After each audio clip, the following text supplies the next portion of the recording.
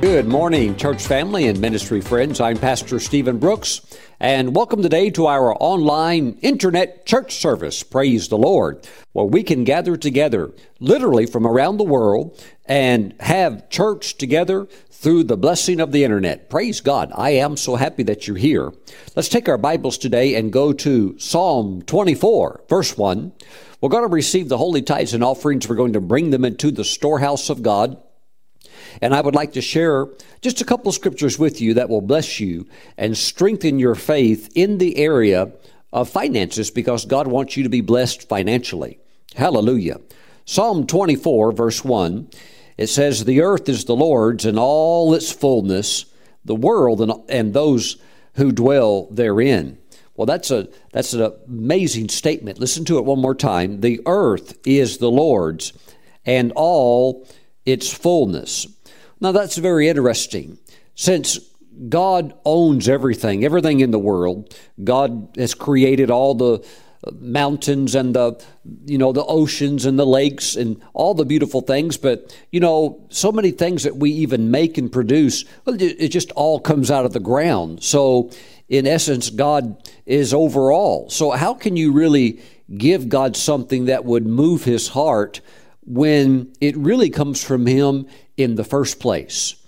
How do you assign value to something in giving when it's originating from God in the first place? In other words, if we're going to give God something and we give it to the Lord and the Lord's like, well, that's great, but really it came from my planet and it originates from me. So how, in view of this, knowing that the entire earth belongs to the Lord, how do we assign value to something?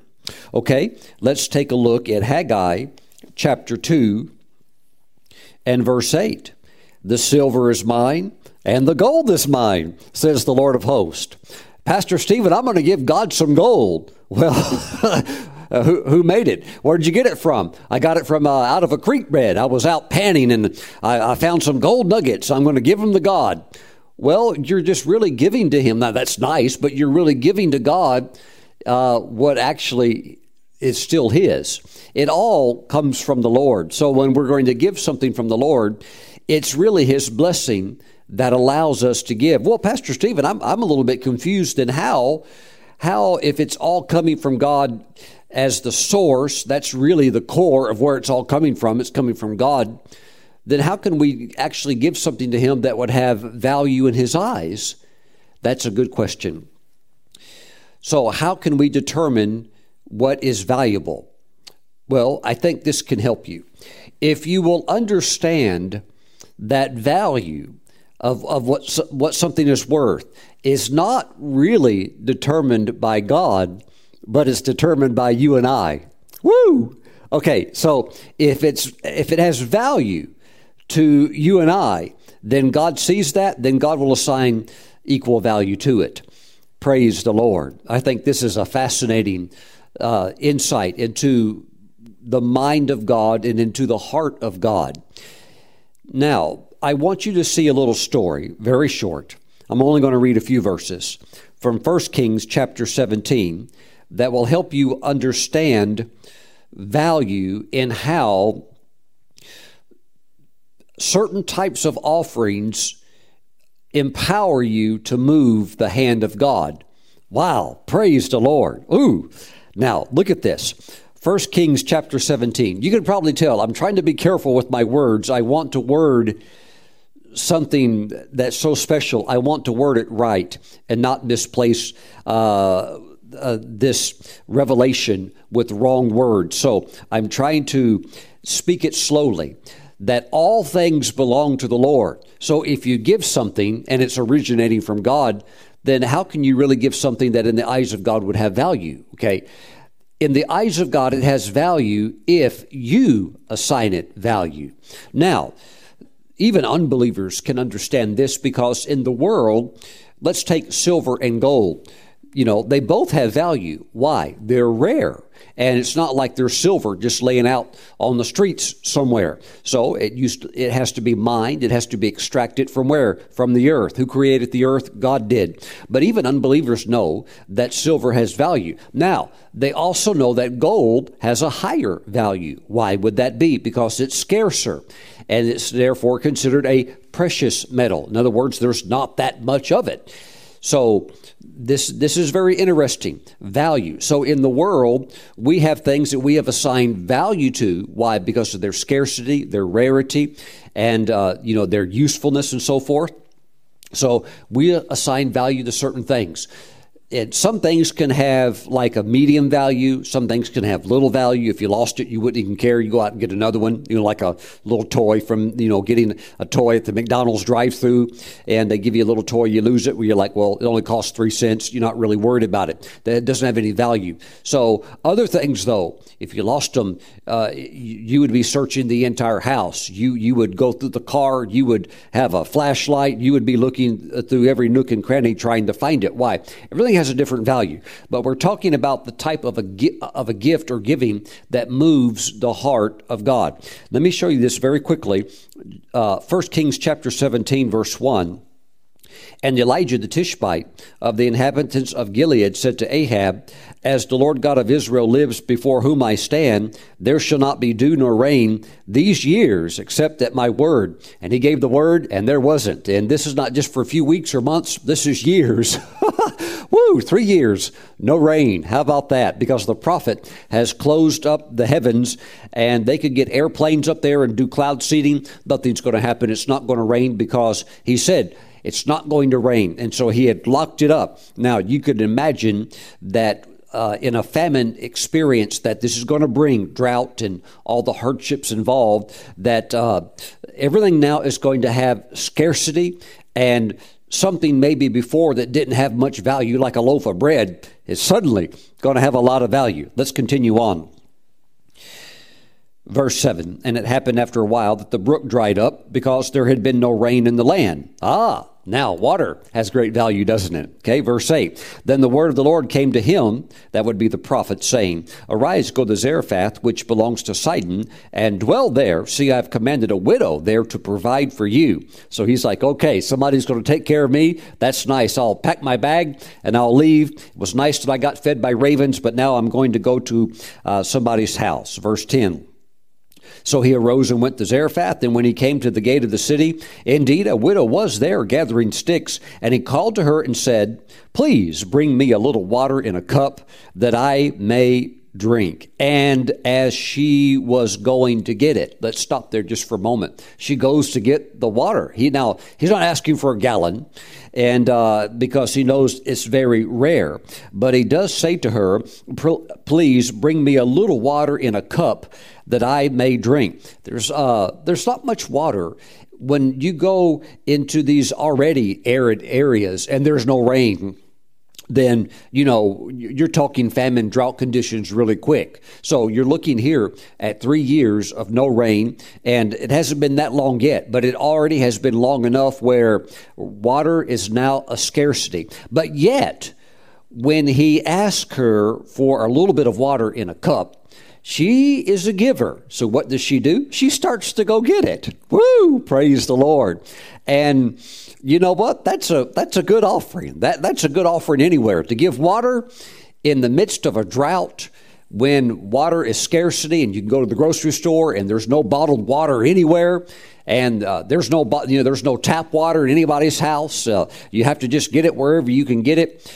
And so, nevertheless, she's going to go and she's going to get him some water. I'd say that this lady has a giving heart. And maybe you're in a place like that where you are a giver, but you can't quite seem yet, though, to break through into that area where there is the next level of abundance or blessing that God has for you. And you do give good gifts, and you do sow good seed. You would even give water in a time of a great drought. But sometimes it takes a prophet that has revelation understanding and a word from God to take you into the deeper realm where you contact the glory realm of God and where God's hand moves. I want to talk to you about that just for a moment. And as she was going to get the little bit of water, which shows to us that she is a giver, as she was going to get it, he called to her and said, "Please, bring me a morsel of bread in your hand." And when he said that, when he asked for the morsel of bread, that hit the nerve in her. That hit the bedrock foundation of her heart. And that was the opportunity that she now has to go over into the miracle realm where you move the hand of God. Why, Pastor Stephen? Because I'll show you why. Look at this. Verse 12, so she said, "As the Lord your God lives, I do not have bread, only a handful of flour in a bin and a little oil in a jar. And see, I am gathering a couple of sticks that I may go in and prepare it for myself and my son that we may eat it and die." She only has enough for one last meal. What does that mean? It means that the water, she could probably get a little bit more water. Maybe they had a well that was really good, that was really deep, and that underground spring is still holding up, so she can cover the water. It's scarce, yes, but she can still get the water. But the food, hey, we're all on the edge here. And she and her son are on the edge so much, this is their last meal. And she basically says, I was going to cook this and we're going to eat this. And then, we're just going to die. Woo, glory to God. What happened? The meal, the little meal was something to her that was precious. So when you give the precious, and you know what? God won't force you to do it. Angels won't force you to do it. Although you can have opportunity, sometimes it comes as a prophetic moment where maybe you catch that prophetic revelation. Or a prophet even could say, this is the opportunity. Come on, let me pull you into a realm where you could actually move the hand of God. How do you do that? How do you move God's hand when it all comes from Him? Because God allows you and me to assign value on what we give. And while you can be a good giver, if you want to see God's hand move in your life into that actual area of real, bona fide, genuine miracles, then the way that you do that is that you have to give what's precious. And if it's not precious to you, then it will not be precious in the eyes of God. Praise the Lord. So that's how that works. If you're trying to think, well, how can I really give God something that will really touch His heart when it's really all coming from Him anyhow? Oh, He allows you and me to assign value. And so then if you give something that has value, then God assigns value to it, and that really will move His hand. And this is an area that for some Christians, probably most Christians, it can be a little bit scary, which is why in verse 12, Elijah said to her, "Do not fear, go and do as you have said," which is that she's going to go get the little meal put together. "But make me a small cake from it first and bring it to me, and afterward make some for yourself and your son." And she obeys, and then she's sustained all throughout that drought and famine, while others are dropping dead and dying from starvation. So I think sometimes we have these special moments where something that would be considered very, very special, we could call it precious, that we have an opportunity to give it. And when you do that, that's when you see the miracles happen. That's how you get into that realm. If you're curious, that's how you get into it. You think about Hannah. Hannah was married to a very good husband. He was very gracious to her and made sure that all of her needs were met, but she could not bear a child, and she wanted a son desperately. And she just got to the point after going up to the annual pilgrimage of the feast of just, never getting the prayer answered, being a giver, being a good Israelite, but just still never getting into the miracle zone. She just was at her wit's end, and she just finally brought the thing before the Lord and said, "Lord, I'm willing to do something I've never done before. I'm going to make a pledge that if you will fulfill this pledge and give me a son, I'll actually give him to you all the days of his life." That's really touching that area again of something that would be precious. And she had to do it on a faith pledge because she didn't have, like the widow woman here had the little bitty final meal that she could give away, but she didn't even have that. So she had to say, Lord, I don't even have something like that to work with, so I'm going to have to even work with you on a faith pledge basis. But I really commit in my heart that if you'll do it, I'll fulfill my end of the deal. So if you're willing to pledge something sacred, again, it has to be something that you would cherish, something very, very special. Now, that's how you get God's hand to move. Now, there's a lot of people that are Christians that they want God's hand to move, but they're not willing to actually follow through. Lord, if you'll give me, $1,000 or $10,000, then I'll finally have that seed that I want to sow, and I'll sow it. Well, then, the thing is God can do his part, but if you take that seed and you don't use it for that intended purpose, you might not hear from God again in this type of area for a long, long time. I'm talking years before maybe another opportunity like that could come around, maybe 10 years easily, because the Lord takes these things very, very seriously, even to the point when God did give her a son and she got pregnant and she had the child and she's got little Samuel and she tells her husband, I need the weaning first. He's breastfeeding and so forth. So as soon as that's done, I'll take him up there, to the man of God, and then he could just serve there in the tabernacle system. And so, her husband Elkanah said, hey, okay, you can do that, but make sure that as soon as he's weaned, you get him up there because, we've got a hot potato here. We've got a dedicated son, and so in other words, don't hold that, that faith pledge when it's manifested, and there it is. Now you've got it. Don't hold that in your hand and start thinking, whew, that's a lot of money. Lord, I told you I'd give it to you, but whew, that sure feels good to hold it. I could pay a lot of bills off with this, and I could really have a very nice shopping spree. But see, when it's dedicated to God, you have to move very, very quickly and follow up on your pledge. And then if you do that, then you'll see God's hand move. Praise the Lord. But my friends, this thing of something that's cherished or something very, very valuable to you, if it's like that to you and you're willing to give that, then God sees it, then he'll assign that level of value to it. And that's really when you get into the miracle area. There is the consistent tithes. There is the opportunity to give and sow good seed, and you'll be blessed. You'll have your bills paid. You'll have more than enough. But if you want to get into the area of heavyweight, blessed, that's how you get there. You get there through giving something to the Lord that's very, very cherished. Is it easy to do? No, which is why most people don't enter into that realm. But it is possible. It is possible. So God can give you that cherished seed. And it's when you give that you see the hand of God move. You see it all through Scripture, and that's really what God responds to. So if you've ever wondered, how can I give something to God that will move his heart, knowing that it all comes from him anyhow? That's how you do that. God assigns value to what you assign value to. And if it means a lot to you, it means a lot to the Lord. If it doesn't mean much to the Lord, if it doesn't mean much to you, then it doesn't mean much to the Lord. Doesn't mean maybe that you shouldn't give, but remember this. Most people, they only ever give out of their overflow. In other words, if they have extra, they'll give. But they never touch that area of what we would call sacrificial giving or giving the cherished thing. And, I've heard scriptures taken out of context. Sometimes people will say, well, Pastor Stephen, I'm going to give the widow's offering. Like she gave the 2 little pennies, and Jesus said she gave all she had, and that everybody talks about the widow's little bitty offering.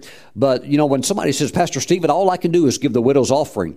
Well, I'm like, well, are you giving your everything into the offering? Because that's what she did. She gave all that she had. Oh no, Pastor Steve, I certainly didn't mean that. I just meant I just have a little bit to give. Okay. Well, in context, when she gave her little offering, that was her entire livelihood. She put the whole thing in the offering. So sometimes people, they don't understand what they're saying. Pastor Stephen, I'm going to give the widow's offering. Oh, you mean you're giving it all? Oh, what's that? No, Pastor Stephen, by all means, that's not what I meant. See, they'll only give if they have like the extra, the overflow. But you do have those moments, those opportunities where God can work with you on something that's cherished, praise God. And really the gospel, the preaching of the gospel moves on the wheels of sacrificial giving. Woo, thank you, Lord Jesus. Often giving beyond just your surplus area. Often giving beyond just, well, I've got some extra, Pastor Stephen, I'll give it. But even at times giving when, okay, this dips into something that is very much a part of me. Woo, praise God. One more story. This is just coming out of my spirit today. My pastor, many years back, this would be over 20 years ago, when they were taking a special offering for their new church building, and they needed to raise money for, everything from carpet to sound system to everything that was needed. It was a very large facility. And, the offering was being received, and this was something that was going to take place over a period of time where funds were raised, but not much was happening until he decided that he needed to lead by example and not just give, my needs are met, so I've got a little extra, so let me give that little extra. No, he decided that if I really want to see God move in this offering, he said, I need to lead. So he gave the thing to him, to him that had the greatest value in his life, and that was his Porsche, which he owned debt-free. And he took the Porsche and he sold it, and he took every bit of that money and he put it into the offering. And when he put it into the offering, it just ignited faith in all of the people. And when all the church members saw his sacrifice and knew that was a sacrifice, because that meant a lot to him, he was actually crying. How about that?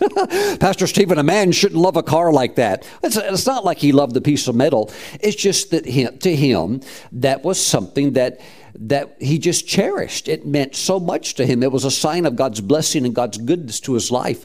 But he took the car and sold it and put all of that money into the church building fund. And then the hand of God moved and provision just poured in. And I tell you what, it was an absolutely beautiful work that God had raised up there. Hallelujah. So my friends, I just want you to understand that today, as you bring the tithes and offerings into the storehouse of the Lord, look for those moments where the Holy Spirit would highlight something that you would greatly cherish. Maybe it's something like a vehicle or something like that could be sold. I know people that have got boats and cars, extra cars, just sitting in storage sheds, and and they don't even use it. They just like knowing that it's there. And the thought of maybe selling it and giving it to the work of the Lord so that the gospel could be preached and that you could have a soul winner's crown when you go to heaven, that thought never even crosses their mind. It wouldn't even cross their mind no more than maybe a meteorite shooting through their bedroom. They just, But look, my friends, you can have those moments, by the Spirit, when you have an opportunity, to do something special. And if you'll do that, you'll see the hand of God move. All right. Heavenly Father, we thank you for your word. We thank you for insights into your word of how you work with us here, knowing that you own all and that the whole planet, Father, belongs to you. So you give us opportunities still to participate and even be able to do that in a sacrificial way, knowing that you allow us to assign value. Father, we give you all the praise. We thank you for special opportunities outside of the tithe, which already belongs to you. We thank you for those extra special opportunities to sow so that your hand might move in our lives. Father, we give you praise in the name of Jesus. Amen and amen. One more story. Hallelujah. Stories by the Holy Spirit that are just fluttering up in my spirit. If you have read my testimony, which is in my book called The Sacred Anointing, years back, I found myself in a situation where I was homeless. I lost my job. It was a perfect storm, a scenario where multiple bad things came together at one time and hit my life in a very negative way. And I found myself, I ended up homeless. And so people sometimes have asked me, well, how come you didn't ask for help? But trust me, it was a perfect storm where all kinds of things were involved, where it was just very difficult to get out of the situation that I was in. And it was the enemy's very strategic, very well planned out attack to take me out before I could ever preach one sermon, because up to that time I never had. I didn't even know at that time that God had really didn't even understand that God had a calling for my life. But nevertheless, the enemy launched his attack, and I found myself at the lowest point that I'd ever been at after I was homeless for quite some time, but went to a meeting, a Bible study. It didn't tell anybody what I was going through. Some of you know my story, but I went to that meeting, hadn't eaten for days. I think it was at least 3 days, no food, just drinking creek water. And I show up to this meeting, and an angel behind me spoke to me in the meeting during the offering while the offering basket was being passed around. And I heard an angel speak to me and said, give your last $4 in the offering. And that's all I had, $1 bills. I'd saved them for I don't know how long, because I always thought, just like the widow woman, that if I get to the point where I'm about to perish and die, I could go to McDonald's for one final good meal. I know that sounds silly. That way of thinking sounds crazy, but that's actually was the way I was thinking. I was thinking, if I'm about to at least die from starvation, I could at least have one good meal before I die. Praise God. So I'd saved those $1 bills and I'd never spent them, even though I had gone often days and days with no food. But of all things, can you believe that a holy angel gave me an opportunity to move the hand of God by giving into that offering? Now remember, there's other people giving in the offering, and I'm sure they could give and they felt no sweat. Throw $20 in there and throw whatever into the basket, and maybe there was some that could probably give $100, and they were being very generous. But I tell you, when I gave that $4, I gave everything. I had nothing else. There was no bank account. There was no, money in the glove compartment of the car. There was nothing. $4 was all I had to my entire life's existence. And when I gave it, man, it's just like opening my heart, taking my heart out and throw it into the offering plate. That $4 was the most cherished thing I had in my life at that time. So who gave the most in the offering? Remember, God doesn't look at it always by numerical value, because numerical value can have a weight to it. But I outgave everybody that night in the meeting. Why? I gave all I had. So it didn't matter if somebody gave $40,000, I outgave them. Why? That's all I had. And unless they emptied their tank, they didn't outgive me. Woo, praise the Lord. So remember, it's that kind of giving that moves the hand of God. That's what does it. And I begin to have genuine miracles that happened in my life. You can read the story. I'm just giving you an abbreviated version. But God did miracles. God gave me a home to live in. God gave me a full-time job. God gave me a ministry calling, and then God began to fast-track me and begin to give me a prophetic understanding, and God gave me a wife, and then a family, and here I am today, happy. And I could eat anywhere I want. I might still drop by McDonald's every now and then, praise the Lord, and have more than $4 to spend for dinner or lunch or breakfast if I want to, eat whatever I want, basically. That's not an issue today. But the thing is that I know what it takes to move the hand of God, and that is always that cherished thing. Woo, praise God.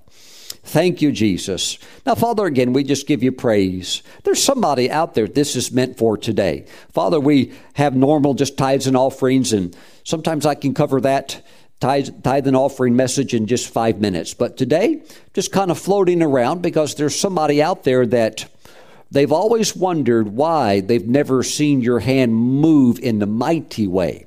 Well, Father, we thank you. That's why. We give you praise in Jesus' name. Amen. Hallelujah. It really is the way that takes you into the deeper financial glory. It's touching on those things of what's cherished greatly, what's sacred and means a lot to you. That's what God's looking for. The other stuff is good. Those things, though, are the things that heaven stands back and angels are like, oh, he did it. or she did it. And, there's an eruption of praise and shouts in heaven when something like that happens because heaven starts moving. Praise God. All right. It's fun stuff. Those of you that are mailing in your tithes and offerings, please send them to Stephen Brooks International, P.O. Box 717, Moravian Falls, North Carolina, 28654. If you would like to bring your tithes and offerings in online, you can do so anytime, day or night. Please visit the ministry website, stephenbrooks.org. There's a link on the homepage called Tithes and Offerings, Sow and Reap, and you can go there anytime and bring them into the house of the Lord. Thank you so much for your giving. There's also a link at the website. There's a header that's called Projects, and if you click on that, you'll see the two projects that we're focused on. We have the ministry fence project, which is to put a beautiful new fence around the entire ministry property, and we've already gone past 1/3 of what the budget is on that. We're going to go all the way to the $30,000 budget, and we're past 1/3 on that. And we also have the ministry aircraft hangar project that we are believing God for as well, and provision is coming in towards that, and that's moving along quite well also. So thank you for sowing into that, because these are two needs that we have at this time in the ministry. Praise God.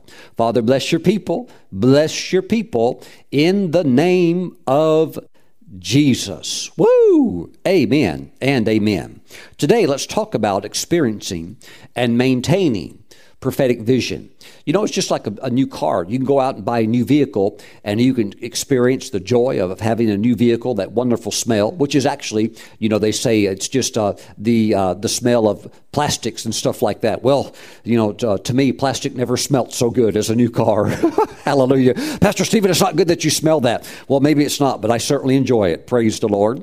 But even still, with a new vehicle, you're still going to have to do maintenance. You're going to have to wash it. You're going to have to change the oil eventually, unless, of course, it's an electric car. But even an electric car is going to need some maintenance on some basic things. So let's talk today about experiencing and maintaining prophetic vision. Ooh, glory to God. Heavenly Father, as we go into your word today, we ask for the illuminating power of the Holy Spirit to come and just let your scripture be lit up like neon laser lights, hallelujah, so that we can not just see it, but understand it and really apply it today to our lives in Jesus' name. Amen. Somebody, you're going to get your edge back today. And others of you that are seeking to go further, you're going to have the windows of heaven open up greater into this realm of prophetic experience. Thank you, Jesus. Let's go today to Ephesians chapter 2, and let's drop down to verse 4. It says, "But God, who is rich in mercy, because of his great love with which he loved us, even when we were dead in trespasses, made us alive together with Christ. By grace you have been saved, and raised us up." And raised us up. Not going to raise us up. He's already done it. And raised us up together and made us sit together. He's not going to make you sit. If you're in Christ, you're already seated there now. And made us sit together in the heavenly realms in Christ Jesus, that in the ages to come he might show the exceeding riches of his grace in his kindness toward us in Christ Jesus. Wow, it's hard to stop in Ephesians. Ephesians is known by scholars as the book of superlative upon superlative. And it's just, sometimes I tried to read a sentence or one verse out of Ephesians. It's hard to put the brakes on because it just keeps escalating higher and higher and better. But let's just stop there for a moment. I want to focus on verse 6, which tells us clearly that we have been seated with Christ Jesus in the heavenly realms. Some translations say the heavenly places. Now, that is a reality of where you're at right now. One day we'll eventually go to be with the Lord forever. We'll have glorified bodies. And now when I say forever, that doesn't mean that you can't come back down to the earth. You can still do that if you want to. You can be in heaven. You will have a glorified body, and you can travel back to the earth and visit. And if you would so desire or choose, you can travel anywhere throughout the universe. It's quite large, but you'll be able to get around very, very easily. So there's going to be a lot of fun things to do. But right now, you're already in Christ through the born-again experience, and you are seated with him in the heavenly realms. Because of that realm is your inheritance. Praise the Lord. And this is very, very important to understand. I know that this, for some of you, is basic, it's foundational, but this is good to know because there's a lot of people that are in the body of Christ. They are unaware of the glory realm or the spiritual realm or the prophetic realm, or what we would call the realm of visions and seeing into heaven and operating in the gifts of the Spirit, word of wisdom and the word of knowledge and et cetera. They're completely unknowing of that. Well, the only reason they don't know is they haven't been taught. And of course, many, they drift over somehow. I believe it's really by the leading of the Holy Spirit to my channel, to my messages, and they end up getting exposure. And the next thing you know, they're starting to get comfortable. That's what the Word of God does. It builds a foundation to stand on. And with that comfort, with that strength, they begin to enter in. Praise God. And that's what God wants you to do. He wants you to enter in. He wants you to know that there's a window into heaven and that you can go there by the grace of God and experience the supernatural realm of God. Some of you are watching and this may be new to you and you're thinking, Pastor Stephen, this is crazy. I probably should let you know that if you're thinking that, you're the one on the outside looking in. We're already in, and you're not going to unconvince us of what we have already received knowledge and revelation of. This is not something that you can talk us out of because this is not based on intellectual experience. This is based on spiritual reality. Praise the Lord. It kind of reminds me of, around here there's a lot of Baptists. They're good people. They're saved. They love the Lord, but they don't always have the best attitude towards maybe what we would call Pentecostal or Spirit-filled people. But I'm happy to inform you and let you know that it's not like the Pentecostal church is this tiny little thing anymore. There's hundreds of millions and billions of Pentecostals. So, if you're making fun of somebody, you might want to look back and kind of rethink, hey, they're doing pretty good. There's a lot more of them than they are of us. Praise God. Thank you, Jesus. That's not boasting. That's not being arrogant. That's just basically saying that you shouldn't make fun of something that's flourishing and prospering and actually doing quite well. It could be a possibility that maybe they know some things that we don't know. Praise the Lord. And so that's why you find me amongst those that are what we would call Spirit-filled Pentecostal or tongue talkers or whatever you want to call us. I just found out that this is where the glory's at. This is where the fullness is at. Now, I'll cross-pollinate and I'll kind of like jump around here and there. I'll minister in all kinds of places, but I know that I'm going to be camping and living where the glory is at. And so that's why I'm here ministering the Word of God, and particularly just, it says in the book of Acts that when Peter got out of prison through that miraculous escape, it says he went to his own company. You need to know who your company is. And my company is those that are Spirit-filled. They are believers in the miracles, the power of God manifested today. Same power demonstrated in the book of Acts. Same power is available today. That's where you'll find me amongst those that I'm comfortable with. Why? Because I can bring them into the supernatural experiences of God. Now, I can bring others into it as well, but they have to also go through the door of the baptism in the Holy Spirit, because these things really begin to come alive when the Holy Spirit comes into your heart with that baptismal experience, not just a salvation experience, but I'm talking about being immersed in the Spirit. And when you're immersed in the Spirit, this new language begins to come out that's called tongues. Praise God. And you begin to speak it out. You begin to utter it out. That is the evidence or the sign that you have been baptized in the Holy Spirit. Praise God. Now, my friends, understand that as a New Testament born-again believer, you can go into this realm. Praise the Lord. And even, watch this, even among what I would call Pentecostals or Spirit-filled people, full gospel people, even in that realm, you have those that, because they're not sharp spiritually, maybe they've fallen behind and they're not really aware of those who are pushing it or what God is doing in this present hour. And if you are up to speed, it just seems normal. But even in the spiritual circles, if you've been just sitting back, and resting on your haunches, so to speak, maybe you're not up to speed either, because there's a lot going on that used to be thought, that, how can I say, people would think, well, that would be nice if it were true, but it's too good to be true. No, you find out actually that it is true. So all over the world, there are men and women that are going into the heavenly realm, experiencing the deeper things of God. I would call it the caught up experience. No, not physically, although it can be possible to have even physical experiences of being caught up. I've been translated before, even translated to the point where my body was taken other places. That's a different story. But I'm talking about not so much translation, but I'm talking about the visitations of God, where maybe it's not so much God coming to you, but it's you going to be with God. And it's the Spirit of God pulling you. Thank you, Lord Jesus. And these are things that we need to be very much aware of.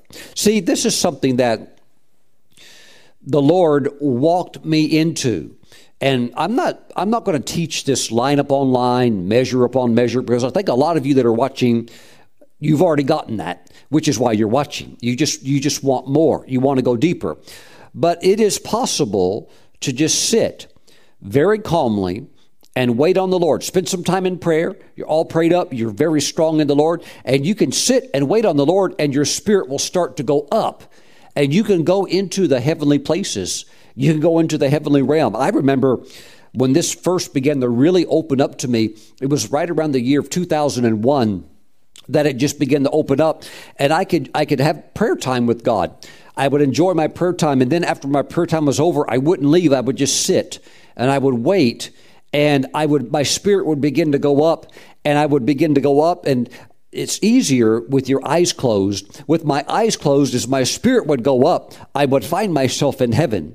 And there was a time for about 3 months straight, every day I would go up, and I would find myself sitting on a very high throne. And this is how I knew that Ephesians 2:6 was so real to the believer, because it says that we've been raised up together, and He's made us sit together in the heavenly realms in Christ Jesus. So I would find myself sitting on this very high throne, of course not higher than God's throne. God's throne is above all. But these are lifted up places in Christ where the believers are positioned to sit. And I could sit on that throne, and I could see all different types of activity that would be taking place in the heavenly realm. And it was fascinating just to sit there and watch. And I think one of the things that always stood out to me was all the different types of clothing that are available in heaven. Here's a little insight for those of you that maybe haven't had a peek into that realm just yet. Not everybody in heaven wears white robes. Now, there are times when you'll see a lot of white robes, but there's other places of heaven where not everybody is wearing white robes. There's even different types of robes that can even look dark in color. I'm not saying they're black, but I'm saying that they can be like a dark red or dark brown. And there's just many different types of colors, and there's many types of clothing besides just a robe. Praise the Lord. So these are things that you can see. But here's what's amazing. You don't try to see something. You don't think, well, I'm going to try to see what the throne looks like of God. I want to see what the angels look like. You don't try to see something. You just allow the Holy Spirit to take you, and you see what He shows you. Woo, glory to God. Because all of these things are manifested by the Holy Spirit anyhow. And you can't make the Holy Spirit do anything. You just go with Him, and He unveils to you, and He allows you to see what you see. Ooh, thank you, Lord Jesus. A few nights back, I was sitting here in the sanctuary. I was actually over on this side of the sanctuary. And while sitting there after prayer time, my spirit began to go up, and I began to have visions, and I could see into heaven, and I could see things taking place in heaven pertaining to something that meant a lot to me. I don't feel the freedom to share it just openly with the general public. I would probably share it in a small group setting. But the things I began to see were absolutely marvelous to me as God, by the Holy Spirit, allowed me to see things that brought, such joy and comfort into my heart, and things that are so real. Hallelujah. This is not, my friends, make-believe, fairy tales, an over creative imagination. No, this has nothing to do with that at all. This is your spirit, which is born again.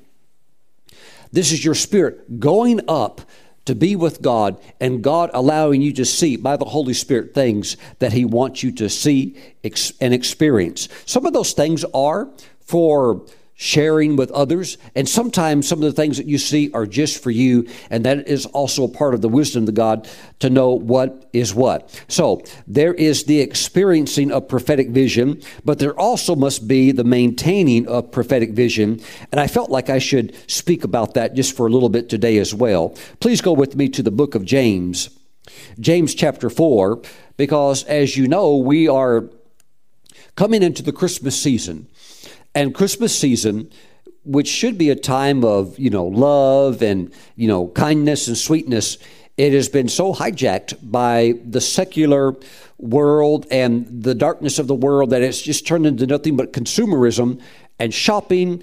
And if you're not careful, that stuff will try to get on you. And before you know it, you get so busy and you get so caught up with, shopping or all this other stuff that you can begin to lose that spirituality. And that prophetic window can begin to close. Oh, yes, that's very much a reality. That prophetic window can close and you don't have the perception that God wants you to have. You don't have the vision that God wants you to have. You get grounded. You're like the eagle that can't fly, and you're just walking around on the ground all the time, and that's not where you're supposed to be at. Did you know that an adult male eagle will be in flight at least 4 hours every day? So you're not just destined to, be on the ground. And I know there is a place where we could say we need to take care of the natural. We need to work. We need to have a good marriage, have a good family. We need to have the natural things in order. But you want to fly. You want to have that ability to go up when you want to go up. And so you've got to develop the prophetic. That's what the eagle represents in the Bible. He represents the prophetic. You want to be able to operate in that realm. Does it mean that you're a prophet? A prophet is a full-time calling into a ministry office. There's 5 ministry offices: the apostle, prophet, evangelist, pastor, teacher. Those are callings full-time by the grace of God. But even if you're not called as a prophet, there can still be a prophetic anointing that can rest upon your life. And that's what God wants you to have. Thank you, Jesus. James chapter 4. And let's drop down to verse 5. Or do you think that the scripture says in vain, the Spirit who dwells in us yearns jealously? Now, why is he yearning jealously? He's yearning with a great jealousy for us to be, one translation says, for us to be faithful. Really what that's saying is that the Holy Spirit has this very jealous yearning that we always walk close with God, and that the spirit of the world does not begin to permeate into our life to a degree where now we're all distracted and all we're doing is thinking about shopping and thinking about movies and thinking about sports and thinking about all the things of the world that are out there. And see, there's nothing wrong with going to see a nice movie. There's nothing wrong with watching a sporting event. There's nothing wrong with going shopping. But what happens is that the enemy wants to steal your spirituality. He wants to take away your prophetic vision so that you're grounded and that you can't go up and you can't really be tied into the heart of God. And you know what? It takes effort to maintain that close walk. And the Holy Spirit, with a great jealousy, knowing all of these things swirling around us, He wants us to maintain that walk. Now, remember Enoch back in the Bible, Genesis chapter 5. Enoch, he walked so close with God that eventually, for whatever reason, God decided to take him off of the earth. He took him off the earth while he was alive and translated him directly to heaven, even took his physical body. So that's an amazing thing. But Enoch walked with God, but it says also that he had He had a family, so he was married and he had children, so he knew what it was like to juggle the responsibilities of life and to, have a job so that you could bring an income in. He knew what all that was like, but he still somehow maintained that deep walk with God. And the closer you get to the Lord really likes that. And he doesn't want that separation. He doesn't want you drifting off. He doesn't want you going backwards. He wants you to stay there and stay very close to him. And when you are very close to him, he wants you to guard that with a great jealousy. And that's what the Holy Spirit does. You have to protect that relationship, because all those voices out there, they're going to compete for your attention. And God wants his voice to be above all. He wants his voice to be above the waters.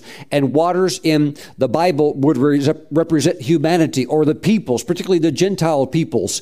The voices, all of these voices, like the raging waves of the sea, shouting and hollering, and all of the news and all of the stuff. And, you need to have the Lord's voice above all the waters so that you can hear that. And so you have to stay very, very close to him.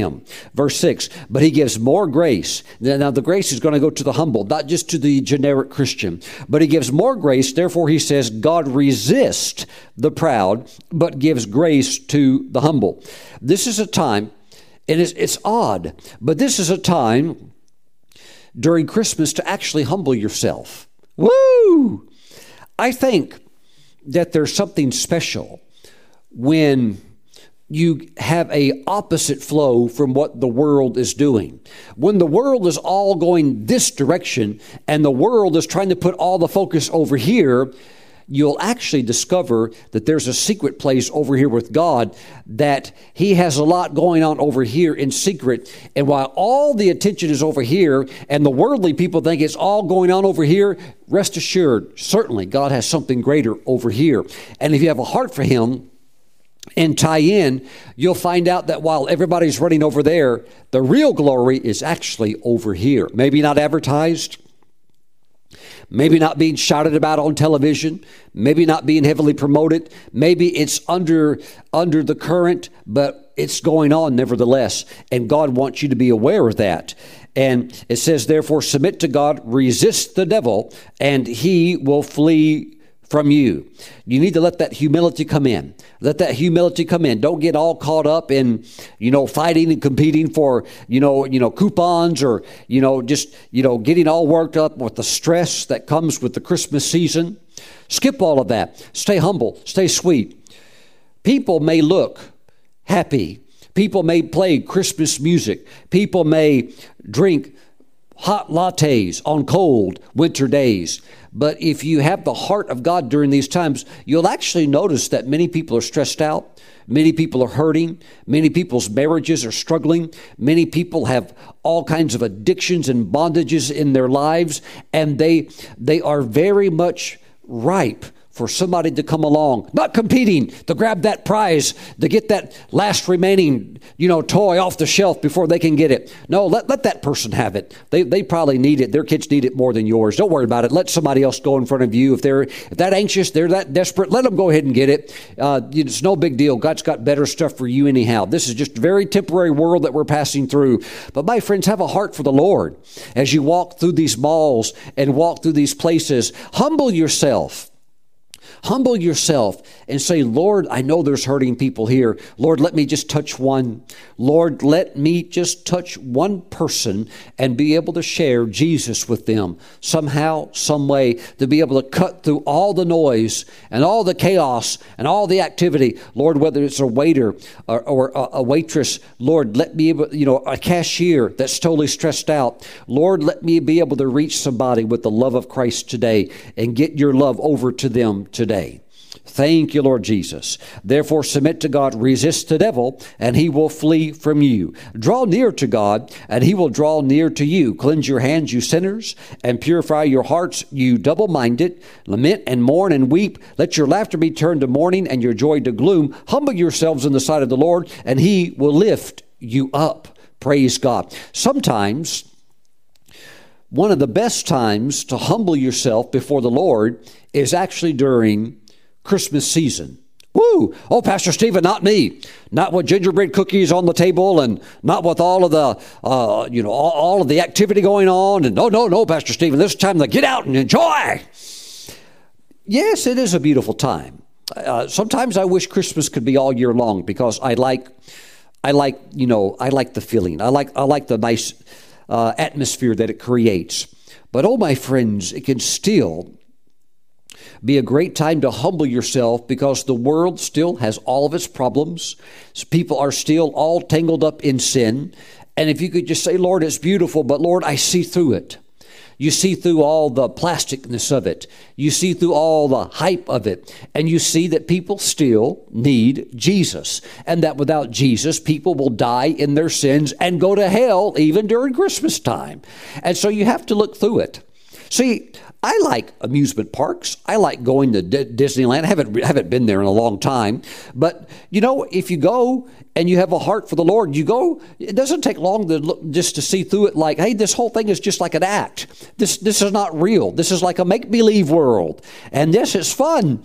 But it's also, these are characters in costumes. These are people that are being paid to act happy. This is, this is actually just a big shopping place that you can go, not just to get on the rides, but, to shop and spend money and stuff like that. And as a man and woman of God, you see right through it. Is it the world's happiest place? Yeah, if you use your imagination, that it is. But if you have a heart for God and you really know the Lord, you're just like, hey, this is a make-believe world. These are people that are, doing all of this because it's propped up, to bring money in and just to try to make people happy. But it's not going to be the thing that people are looking for. That's not what they need. They need Jesus. Hallelujah. They don't need a Mickey Mouse, although that's nice. That's fun. Not against that. But that's not going to get them to heaven. And neither is old Saint Nick, Santa Claus. It's not going to be the thing that puts people over. It needs to be Jesus. Thank you, Lord Jesus. And in a culture today, in America particularly, that's trying to even take the word Christmas out and replace it with, quote, happy holidays, unquote. You know what? We need to get our hearts back to the Lord, even during Christmas. I'm talking to Christians. Because there's a lot of Christians during Christmas, that window of prophetic gifting just closes. Why? They're all caught up in all the things that everybody else is caught up in. But you've got to keep that anointing of the Spirit flowing all through the year. I remember one time I fasted. I fasted all through Christmas, and it was actually, I've done longer fasts, but this fast was actually one of the hardest fasts I've ever done. Why? Just all the food everywhere, fudge, big chunks of fudge and cookies and eggnog and just, candy canes and just candy everywhere. And just, not just in the house, but anywhere you go, it's just all these wonderful things. And I was fasting because I was really seeking the Lord. And, but I just, for whatever reason, there was a grace to fast, a good little fast. And I even fasted all through Christmas. And it wasn't easy, but God got me through it. But I'll never forget, on Christmas Eve, I had an incredible encounter with the Lord where He took me to heaven. Woo, glory. I think the Lord just had grace and mercy. See, if you'll humble yourself, God will lift you up. Yes, Pastor Stephen, God will lift me up and He's going to give me $10 million for Christmas. That's not what I'm saying. I'm saying He'll lift you up and He'll strengthen you in Him to be the witness, to be the man or woman of God that you need to be 24/7, 365 days a year, regardless of what day that is out of the year, that you're walking with the Lord. Hallelujah. Filled up, strengthened, strong in Him. Reception open every day of the year. Hallelujah. Not for me on Christmas, Pastor Stephen. Not for me on Thanksgiving. I'm going to stuff myself with turkey. And you get so bloated with food and so bloated with merriment that you can't even hear from God. My friends, keep the window open all the time. But it was Christmas Eve, and late that night, when everybody was asleep, kind of reminds me of the Christmas poem, everybody was asleep and, kind of like the night before Santa came. Well, Santa never showed up. He's not real. Although St. Nick was real. St. Nicholas, and great man of God. By the way, if you study about St. Nicholas, if you've ever wondered, we're going to take Holy Communion here in just a little bit. If you need another example to help you with communion and understanding that this is not just a cracker and grape juice, read about St. Nicholas, who went 30 years with no food. He actually fasted for 10 days and said, Lord, I'm really liking this. Can you sustain this? And the Lord showed him that it could be sustained through deep fellowship and communion. So he lived for 30 years, no food. And trust me, they checked up on him. Any of the saints that tied into that line of no food and just living on communion, they were all investigated. You can't hide something like that. So they checked up on him. But St. Nicholas was a great man of God, no food for over 30 years, and just lived off communion. Praise God. So I don't know how I got off on St. Nicholas, but I'm just saying Santa Claus is not real, but the origins, St. Nick, that is real. He was a giver, and he was also an international peacemaker. He had so much wisdom from God that he could keep nations from going to war against each other, and was used as a mediator and a counselor, really, to be the man that God wanted him to be. And, Swiss history owes a great debt of thankfulness to his life of prayer. Praise God. All right, that's a different story in church history. But my friends, I was taken up into heaven, and Jesus, he took me to an area of heaven that would be the area of paradise, which is like, it's not the city area. It's more like the park area of heaven. But when I say a park, the size is just indescribable. There's a beautiful park, though, but just goes on and on and on. But in the park, the Lord introduced me to a man that I had read about in church history, but I, of course, didn't know him or anything like that. But he was in heaven because his life, he died, and he, of course, went to heaven because he was a Christian. But his name was Lonnie Frisbee, and I got to talk to him there in paradise, and sat down with him even at a bench, a beautiful park bench. I got to talk with him and things like that, and he shared some neat things with me that helped my ministry, encouraged my ministry. And then after the conversation was done, he went about and to continue doing whatever the things he was doing there in heaven. And then Jesus told me a little bit more about his life and told me about some of the weaknesses that he had, some of the character challenges and struggles that he had. And Jesus told me I even picked him on purpose, knowing his weaknesses, his flaws. That's amazing. As if the Lord made a mistake in choosing who he wants to be a minister or not. Pastor Stephen, I don't think that person on TV, I don't like that minister. Well, don't worry about it. You didn't choose him. God chose him or her. That's God's choosing. So don't get involved in criticizing people just because you don't like their hair or their personality or their style. God chose a person. I'm not saying I would have chosen it, but I'm not. You and me aren't God. That's God that does all of that. Let God be God, and don't try to critique God, because if you're critiquing that person, God's put that person in that ministry office, and if you're critiquing that person, you're critiquing God who actually placed them there, and He's their judge, not you and me. Praise the Lord.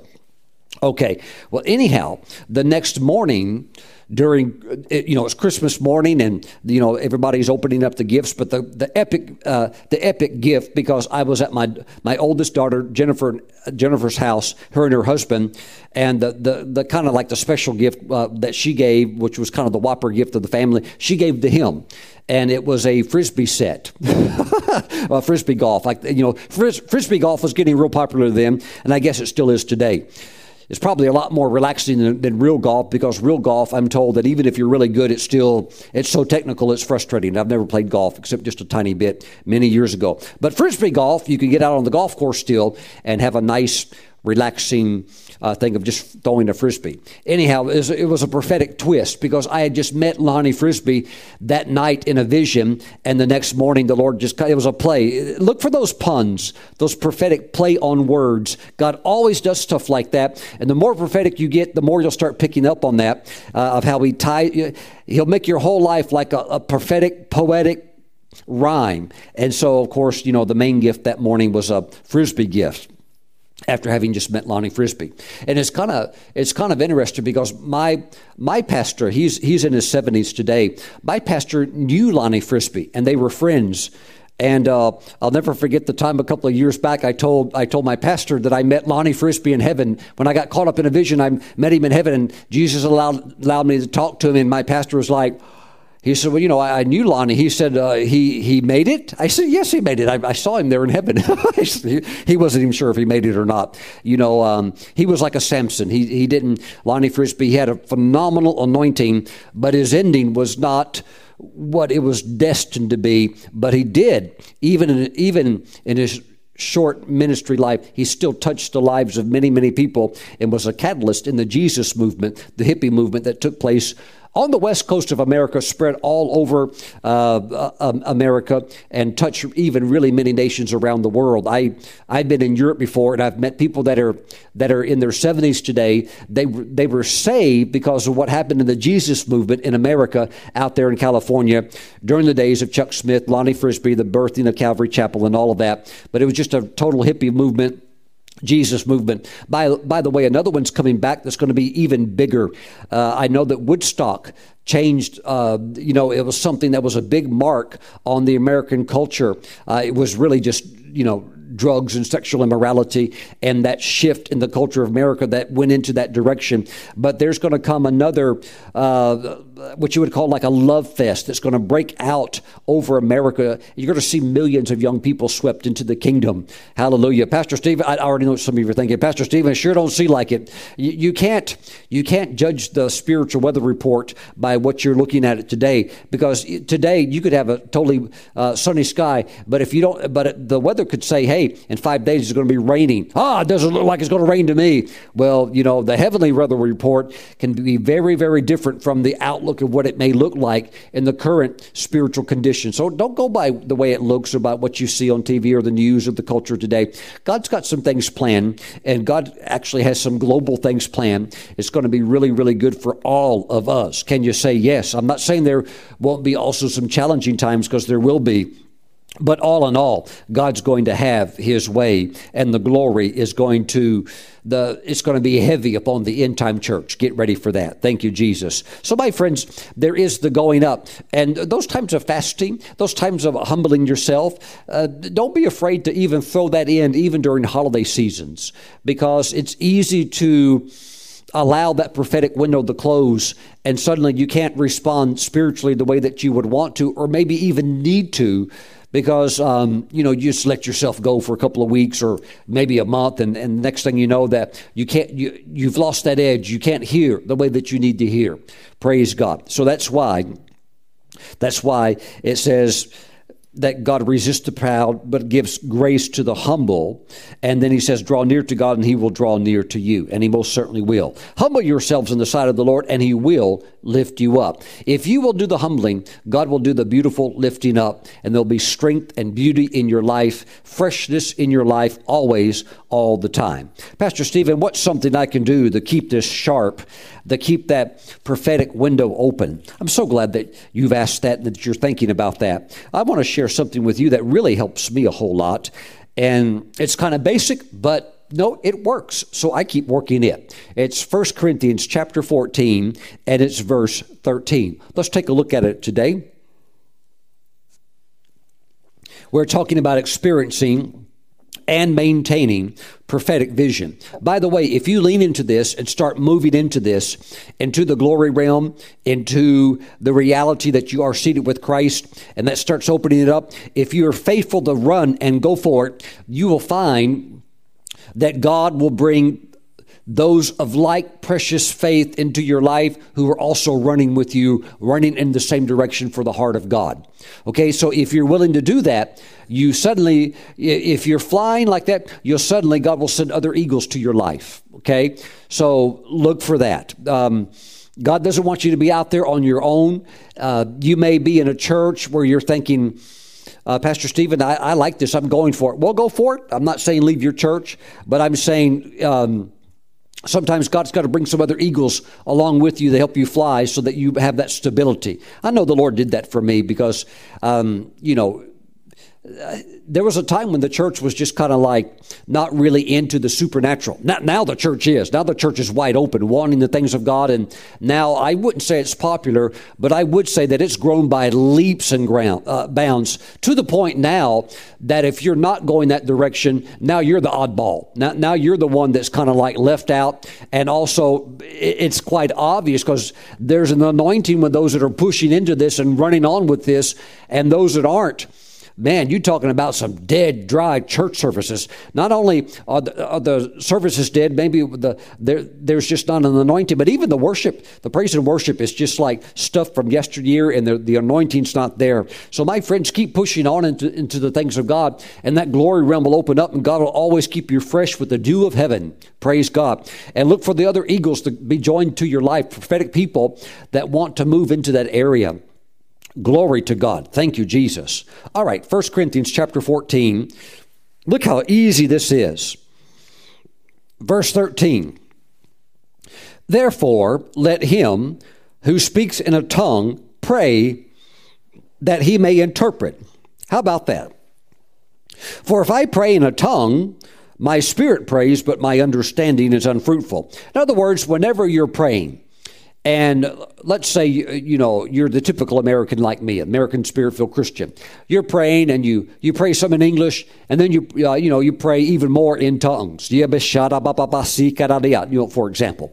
Well, when you're praying in English, your mind is fruitful because your mind understands what you're praying about because you're praying in English. But if you begin to pray in the Spirit or pray in tongues, well, suddenly your mind doesn't really know what's going on. Why? Your spirit's praying. And so God understands it, and your spirit is praying, but your mind is like, hey, now you've gone beyond me. You're in the glory realm now. Can't hang with that. So you're told to pray that you may interpret. And there's an anointing at times where inquiring minds want to know, hey, I wonder what I've been praying about for the last 15 minutes, if you've been praying in tongues. Or I've been praying in tongues for the last hour. I wonder what I was praying about. Well, that's why you're told to interpret. Now, here's why I'm sharing this with you, and this is why this will help keep that prophetic window open, that apostolic grace open and flowing into your life.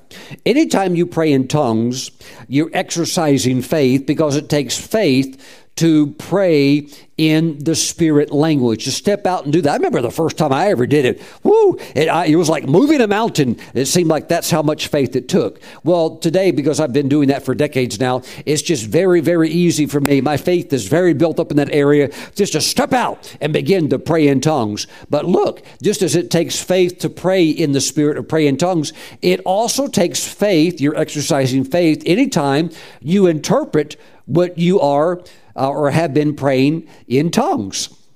Okay, so when you finish praying in tongues, maybe for a longer period of time, and you think, I wonder what I've been praying. Well, just stop and say, Heavenly Father, I think that I've been praying in tongues, and now I'm going to pray a little bit more, and I'm going to ask that you give me the interpretation. Okay, so you can just sit there for a moment and just pray. And the interpretation will start to come. Where? In your mind. It comes up from your spirit, goes to your mind, and you begin to get the understanding of what it is you're saying. So stop speaking out in tongues and now begin to translate it out. Or I wouldn't say translate, but I would say interpret it. Because translation, this is not word for word. This is putting words to what you're getting in the Spirit. So it's different from translating. It's more what we would call interpreting. So just begin to interpret it out. And now in English or your native tongue, begin to say what it is. Thank you, Lord. I just received that, Lord. I thank you that this is what you're saying, and begin to speak that out. Well, Pastor Stephen, I'm afraid I'm just going to be making something up. No. You interpret it by faith. See, it takes faith to do that. Oh, well, if it takes faith to interpret. See, this is what I'm saying. If you work the basics, you get good at this, then it's easy to start going up in the Spirit, because it takes faith to go up in the Spirit. Pastor Stephen, I'm afraid that if I close my eyes, I believe Jesus will lift me up, and I see something, I just believe that's my imagination. No, no. When you are strong in faith and you are doing this often, then you build yourself up in that area. And trust me, it's very easy to know the difference between what's spiritual and what's soulish, what's coming out of your soul, what maybe could be your imagination. No, we're talking about what's coming out of your mind by the Holy Spirit, what is truly spiritual, and it's very easy to tell the difference. And so you have to get filled up with the Spirit. You have to have some good prayer time, and then just watch what comes out. Speak some things out in the Spirit, and then interpret those tongues, and that interpretation will come. And when you do that often, it's easy to go up in the Spirit. It's easy after you're prayed up just to wait upon the Lord, and that lifting, when it comes, just lean into it and go right up. And then if it helps, close your eyes and just look at what the Holy Spirit shows you, and you can begin to see things in heaven. You can begin to have visions. And sometimes the visions aren't about heaven. Maybe it's about something about the family, or maybe something about the other side of the world, or maybe something about the church or the ministry or the nation. God will begin to show it to you, and you can just lean into that. You begin to see that. Woo, what a blessing. What a blessing. And don't rush through it. Just sit there.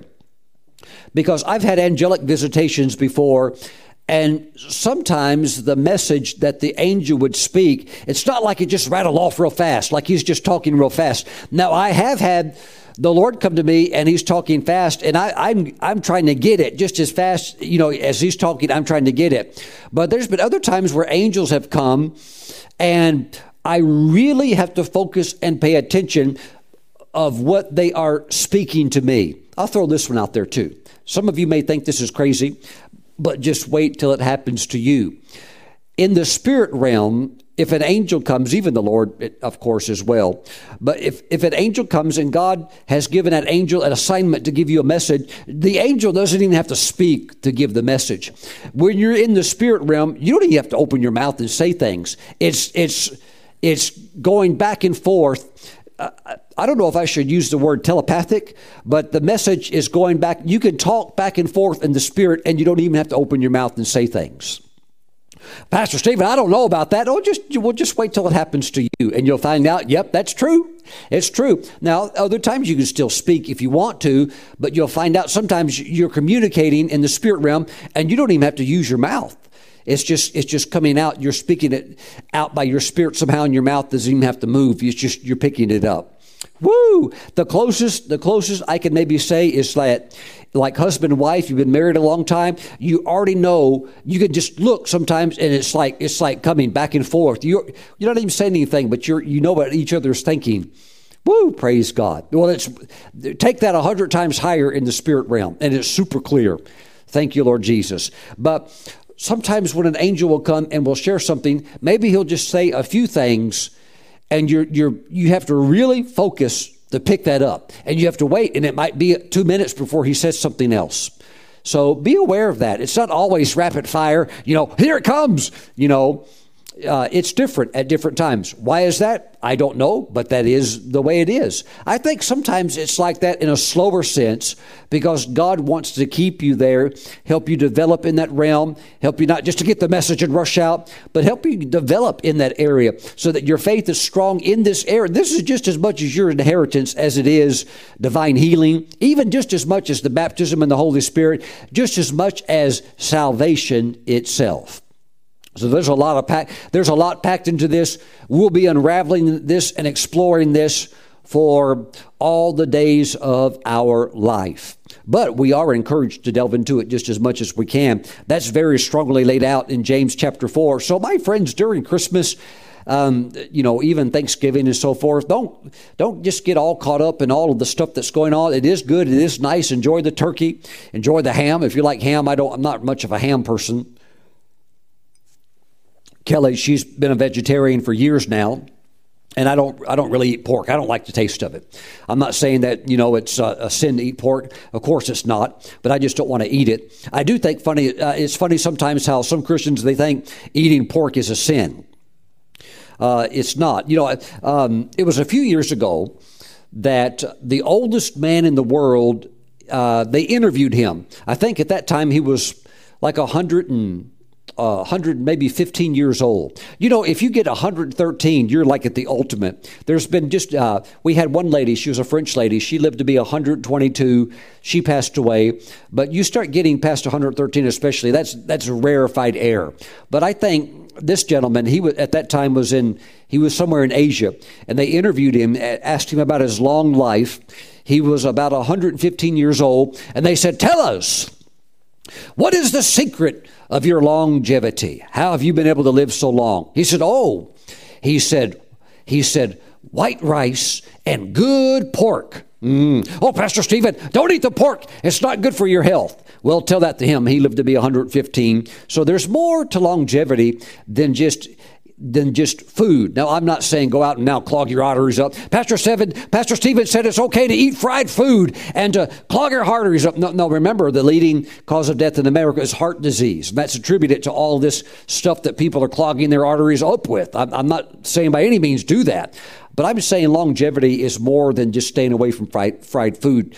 Longevity, a lot of it has to do with happiness, contentment, not getting angry, and staying with a good attitude through life. And I really think, this is just my opinion, that the reason many of these people that would be living these long lives over 110, maybe 115, I really believe it's God's grace, that He loves these people so much that He allows them to keep living a little bit longer with the hope that they will somehow hear the gospel and receive Christ as their Lord and Savior. I really believe that God sees something in them that puts a smile on them, even though they're lost and they're sinners, so many of them, but He wants them to receive Christ. So He just gives them a little more grace, and they keep living, and they keep living, and they keep living. That's what it's all about, really, behind the scenes. God's giving them extra grace to receive Christ as their Savior. Praise the Lord. But my friends, keep that window open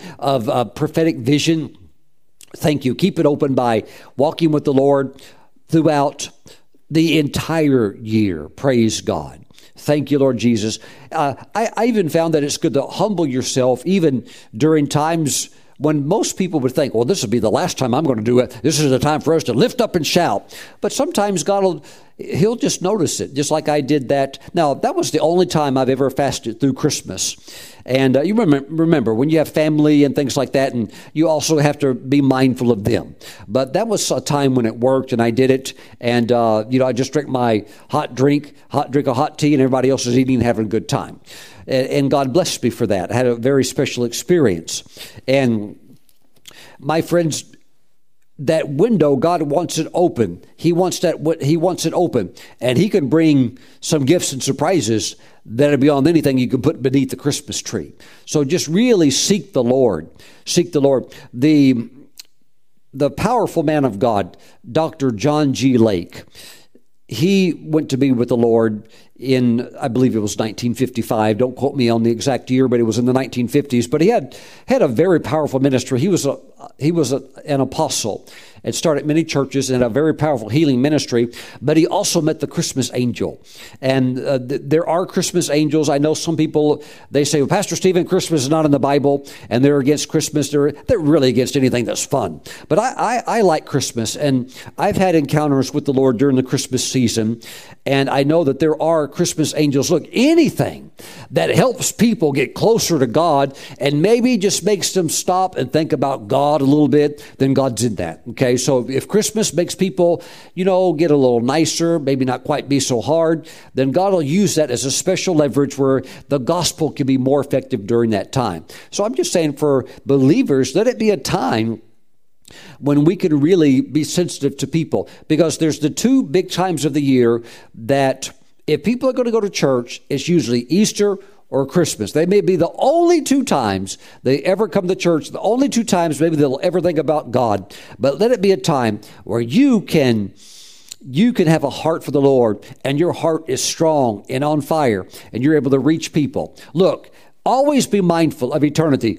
If you go to heaven and you have been involved in supporting the gospel and doing your part of also just sharing Christ with people, then you will have a soul winner's crown waiting for you when you get to heaven. And that's what you want. You want that crown. It's a soul winner's crown. It's the most beautiful thing that you could have in the city of heaven. Praise God. So be mindful of that. Go out, go for souls. Praise God. Woo, thank you, Jesus. And by the way, everything usually goes on sale in early January anyhow. So no need to get caught up in all the hoopla of all the sales and all the shopping. It usually goes on clearance as soon as the holidays are over. Praise God. Thank you, Lord Jesus. Father, we just thank you. We just thank you for open vision, clear vision, a maintained vision, not a vision that's faded out. We can't even look through the mirror. No, Father, but the windows wide open, going up. Hallelujah, and receiving fresh revelation. Praise God. Father, let there be grace poured out. There's some that are pressing into this, but they're still just barely getting traction. But let them come into their inheritance in Christ. In the name of Jesus, amen. Amen. You know what? I don't care if people persecute me and say I'm weird or funny because I talk about going to heaven. And I've had many visions where the Lord has taken me to heaven. I don't care what people think. I know it's true. I know it's true. And I'm not talking about just sovereign experience where, you have something maybe once every 20 years. Ooh, I saw an angel. But, 20 years go by after that, nothing ever happens. Well, I'm talking about more than just sovereign. I'm talking about leaning into it, accessing your inheritance in Christ, realizing that you are seated with Christ in heavenly realms, and that you're going up there and you're exploring what's yours and you're enjoying the Lord and the heavenly realms. Praise God. Thank you, Lord Jesus. Hallelujah. Glory to God. A move is on. The race is on. Woo! Thank you, Jesus. Hallelujah. When I get around friends of mine, other apostles, other prophets, we talk about our trips. We talk about our visits. We talk about our experiences. As it says in the Word of God, as iron sharpens iron, so does one man sharpen another. So we sit down and we talk about divine encounters and supernatural experiences. Not just old ones that, hey, tell me that story again. That's fun. But new ones. Woo, reaching out, grabbing a hold of the Lord's garment, saying, God, I want more. Hallelujah. Praise God. So go after the Lord and you'll always get his best. Father, bless your people in the name of Jesus. Amen and amen. Ooh, hallelujah. Let's take Holy Communion together. A mystery in itself. We look at this and it looks like a little piece of bread and a little bitty cup of grape juice. But the body and the blood of Jesus are somehow veiled beneath what would appear to be bread and juice, and we could receive supernatural strength, grace, and blessing as we proclaim the Lord's death till he comes back by receiving Holy Communion. So let's do it together. Get some unleavened bread, get some grape juice. If you're watching today and you've never made Christ your Lord and Savior, don't put it off another day. You're not guaranteed tomorrow. You're not guaranteed tomorrow. And if you're not sure, if your life ended today and you're not sure of where you would be, then that means your life is not right with God. If you don't know something's not right, you need, and that, look, I know some of you, maybe you're watching me and you're a religious person, and maybe you were raised in church. And so you're, as we would say, a good person. But nobody is good enough to go to heaven. If you've sinned just once, that one sin is enough to keep you out of heaven because God is so holy. No sin can be in his presence. That's why the Father sent Jesus to die as a sacrifice to atone for our sins, so that as we put our faith and trust in him, our sins can be washed away and we can be restored back to a right relationship with God through his Son. Hallelujah. If you've never made Jesus your Lord and Savior, let's do it now. Get it right now so that you can be assured that you're going to heaven. Praise God. Not going to church doesn't make you saved, okay? Maybe you're Catholic. Maybe you're,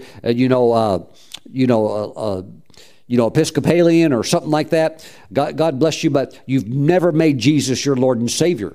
And so that's different. See, I can go stand in the I can go stand in the garage. It doesn't make me a car. You can go to church. It doesn't make you a born-again believer. You have to receive Christ into your heart. Pray this prayer after me if you've never done this yet. Say, Jesus, come into my heart. Wash all of my sins away. Wash me clean, Jesus. I give my life to you. I accept you as my Lord and Savior right now. Write my name in your book of life. Thank you, Jesus, for saving me. Hallelujah.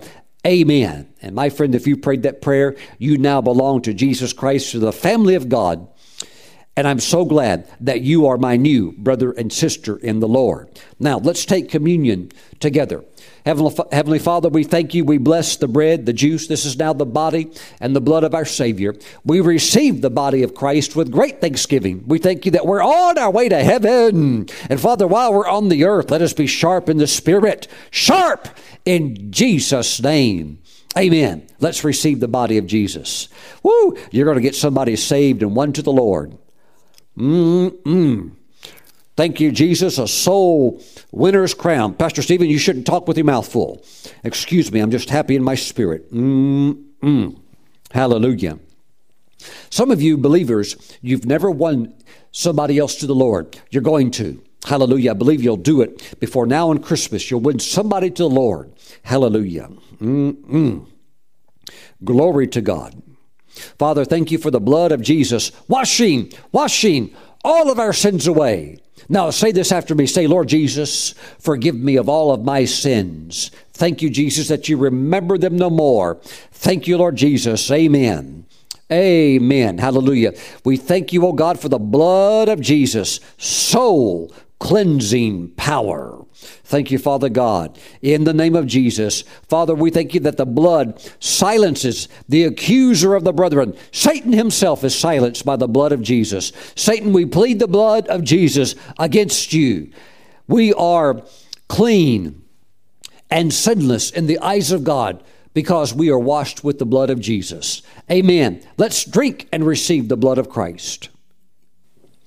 Praise the Lord. Hallelujah. Glory to God. My friends, when you're in the presence of the Lord and your spirit is light and your spirit is happy and you've been in prayer and time with God, let the Holy Spirit lift you. Let your spirit go up and just look at what God would show you. He'll give you visions. You'll find yourself going up into the heavenly realm. Come boldly before the throne of grace. And while you're there can be those times you even ask God for special things that you desire. Praise the Lord. Thank you for watching. I look forward to seeing you back next time. Till then, stay blessed. Bye-bye.